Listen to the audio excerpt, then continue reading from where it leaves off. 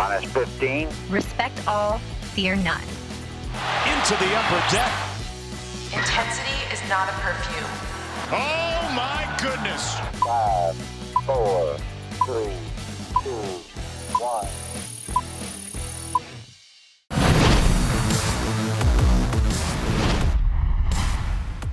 From inside the warehouse at Oriole Park at Camden Yards, it is the Masson All Access podcast brought to you by Toyota. For legendary safety and reliability, choose Toyota and let's go places. Paul Mancano, Brendan Mortensen, and joined by Orioles Director of Player Development, Matt Blood, here on the couches. Matt, thanks so much for taking the time. I hope you're not sinking too far into the couches. No, this is great. Thanks for having me.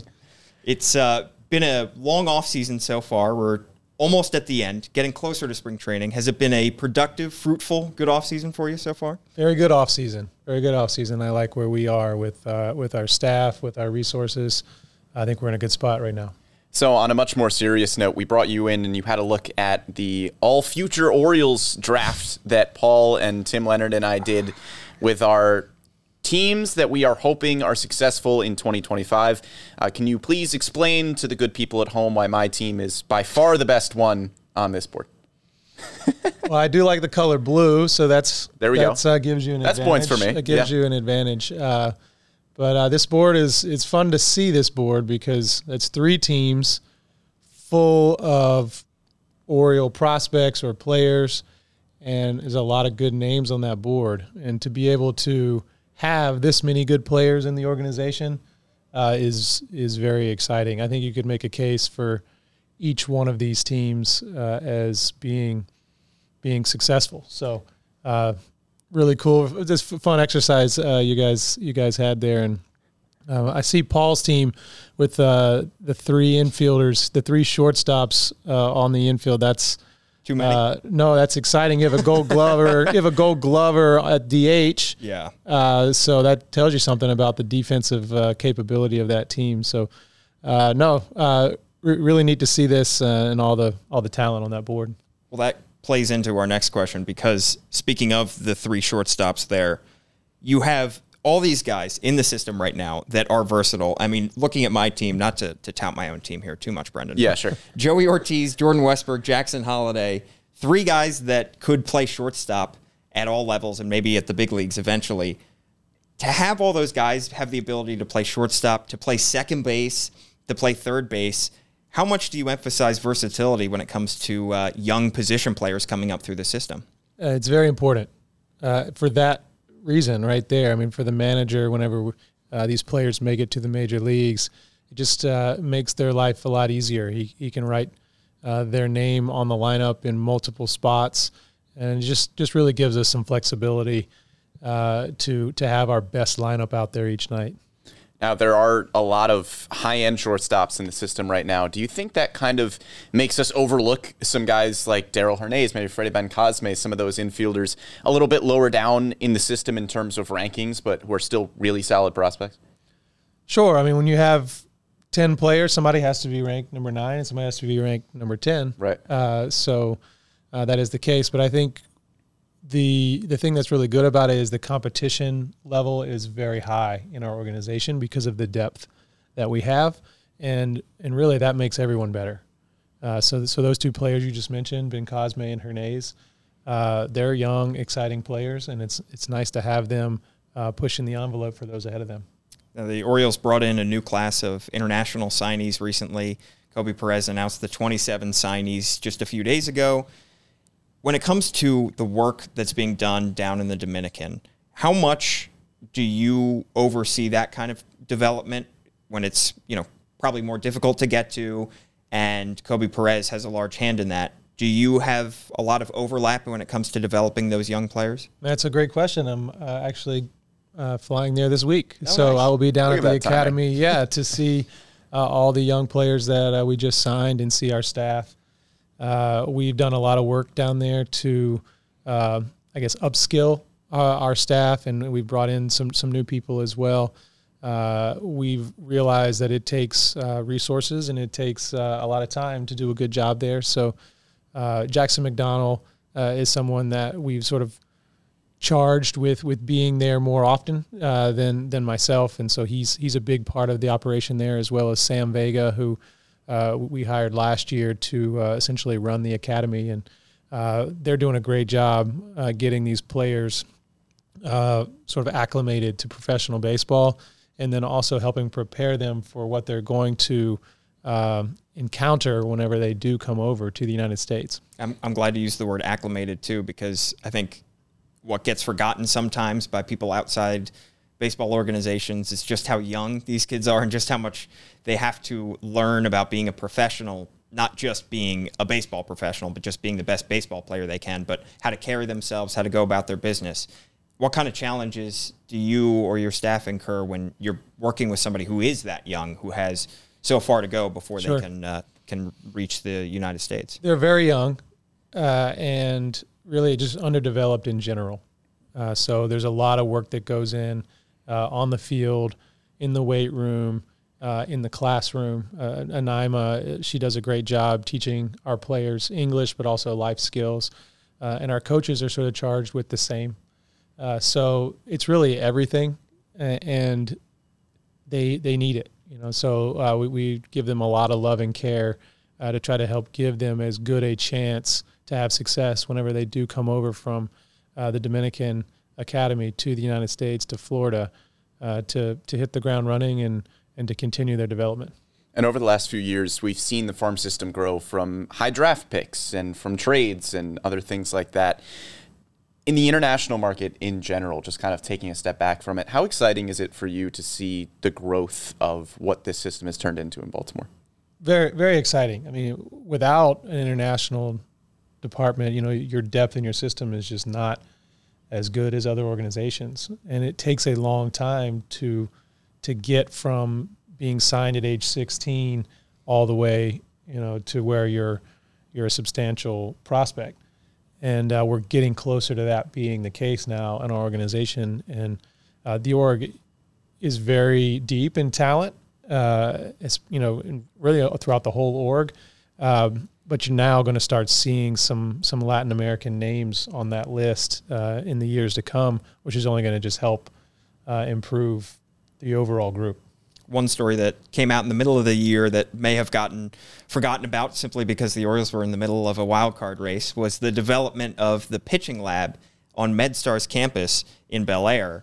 What kind of results have you seen from that pitching lab so far, and what can you tell us about how that's going? This was something we put a lot of time and effort into. It's really exciting because we have really good coaches and staff that can utilize this information well.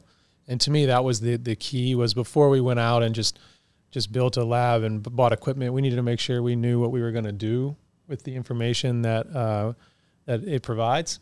And so we have that in place. And I think our players are seeing that the information is valuable and helps us really fine-tune and hone in on some practice design stuff that we need to implement with them. It's just a tool that just really helps us do better for the players and help them get closer to reaching their goals. Now, it seems like a lot of the younger players that come up through the system have really embraced a lot of the newer advanced analytics. With something like that pitching lab, do you see a lot of the veterans buying into that as well? We know Jordan Lyles was a pitcher who used that last year. Mm-hmm. How do you see the veterans buying into that kind of new information? I think all players want to get better. I think the more veteran of a player you are, the more you've seen, the more coaches you've been around. And it takes a little longer to get their trust because their gauges are a little higher. And I think what we're seeing is that the information that's being provided from the pitching lab, as well as many other things that our coaches do, is really good. And the way it's presented, the players, their trust level is high. And it's because I think our coaches are doing a really good job providing them with actionable, real information. Developing pitchers is obviously going to be key as this rebuild continues and as the Orioles look to win more ball games in the upcoming seasons. The Orioles had 8 prospects that made the Baseball America Top 100, and DL Hall, Grayson Rodriguez were the only 2 of those 8 pitching prospects, or of those 8 prospects, How do you feel about the overall depth of pitching prospects in this organization right now? I think that it's pretty good. I think it's a little bit underrated. Maybe the top end names, they're not as recognizable, but our system has performed well on the pitching side, and we have a really good development process that we feel like we're able to maximize the ability of some of these lower drafts. I mean, we haven't drafted many pitchers all that high, since I've been here, and that's okay because I think that we develop them very well. We also trade pretty well for some. There's some players that aren't on that list that I think you're going to hear from this coming season. So I feel good about it. Now, a few newer guys that we haven't gotten a chance to see a ton of, one of which being Seth Johnson. Obviously was injured last year. Any updates on him, how he's coming along in his injury rehab? Yeah, he's doing well. This guy's a workhorse, incredibly, honestly, really smart and really competitive with his rehab plan. And he's down in Florida and working well with our staff, and he'll follow that progression all the way through the year, and we'll see what happens. And Cade Povich, Chase McDermott, two other guys that joined the organization right around the trade deadline. What have you seen from them? Smaller sample size in getting to see these two guys, but what have you seen from them so far? Well, that would be two of the names that I was thinking of when I said you might hear from them this season. But those two guys are both highly competitive, very talented. They have major league stuff. They're exciting to watch. So this will be a fun year, I think, for both of them in this org. Other than those two and Seth Johnson, anybody else that whose name you'd like to mention, just who may be in that conversation? Yeah, there's some on that board there. I think Justin Armbruster is one for people to keep an eye on. Carlos Tavera is another really, really good stuff. So those are two names that I'd kind of earmark. Now, with Cade Povich specifically, I think when that trade happened, he wasn't exactly ranked super high in a lot of prospect rankings, but it seemed like the Orioles had a good sense that, maybe he has even high end of the rotation potential. With Povich specifically, what do you think his ceiling looks like? Yeah, we think he's a major league starter. He's got a lot of weapons, very competitive on the mound, throws strikes. So I think he has the pedigree to be a major league starter. We'll see exactly where he lands in a rotation, but we have high expectations for him. We talked a little bit back at the winter meetings about Drew Rahm as well, somebody who is ranked pretty high in terms of the Orioles' top 30, and somebody who is pretty advanced for his age, being in his age 22 season, I believe, last year, and making it all the way up to AAA. Do you feel like he could be somebody who factors into the big league conversation, whether in the rotation or the bullpen in 2023? I sure hope so.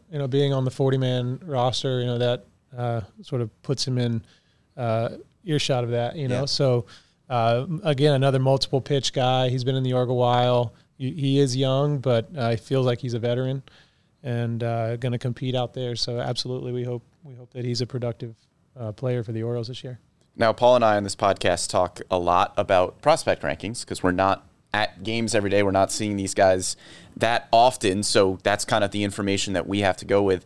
How often do you pay attention to any of those, top 100 rankings? Is it more just a feather in the cap kind of thing, as like, hey, these media outlets think highly of the system, or is that anything you really pay attention to?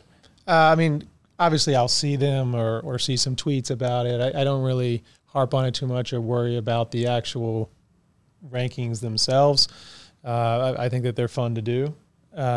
But for us, our job is to get them to be major leaguers. And so not worried about whether they're ranked number 10 or 5 or wherever. That's really not our job. Our job is to get them to the major leagues and help us win games. I know Joey Ortiz was somebody that you said you thought was always probably under thought of by people outside the organization, but the Orioles have always felt good about him internally. Now to see he's kind of getting a little bit more respect from the outside, does that feel good? Do you feel a little validated by that? It feels good. I hope he keeps his chip on his shoulder, though. He doesn't get lazy, which he won't. He's an incredible guy. But it's nice to see him getting a little bit of love for what he can do. I mean, he's a legitimate shortstop, and his bat has come a long way since he was first drafted, and now it's pretty exciting. So this is a guy that I love to watch play, baseball, and I'm looking forward to seeing him out here. So when the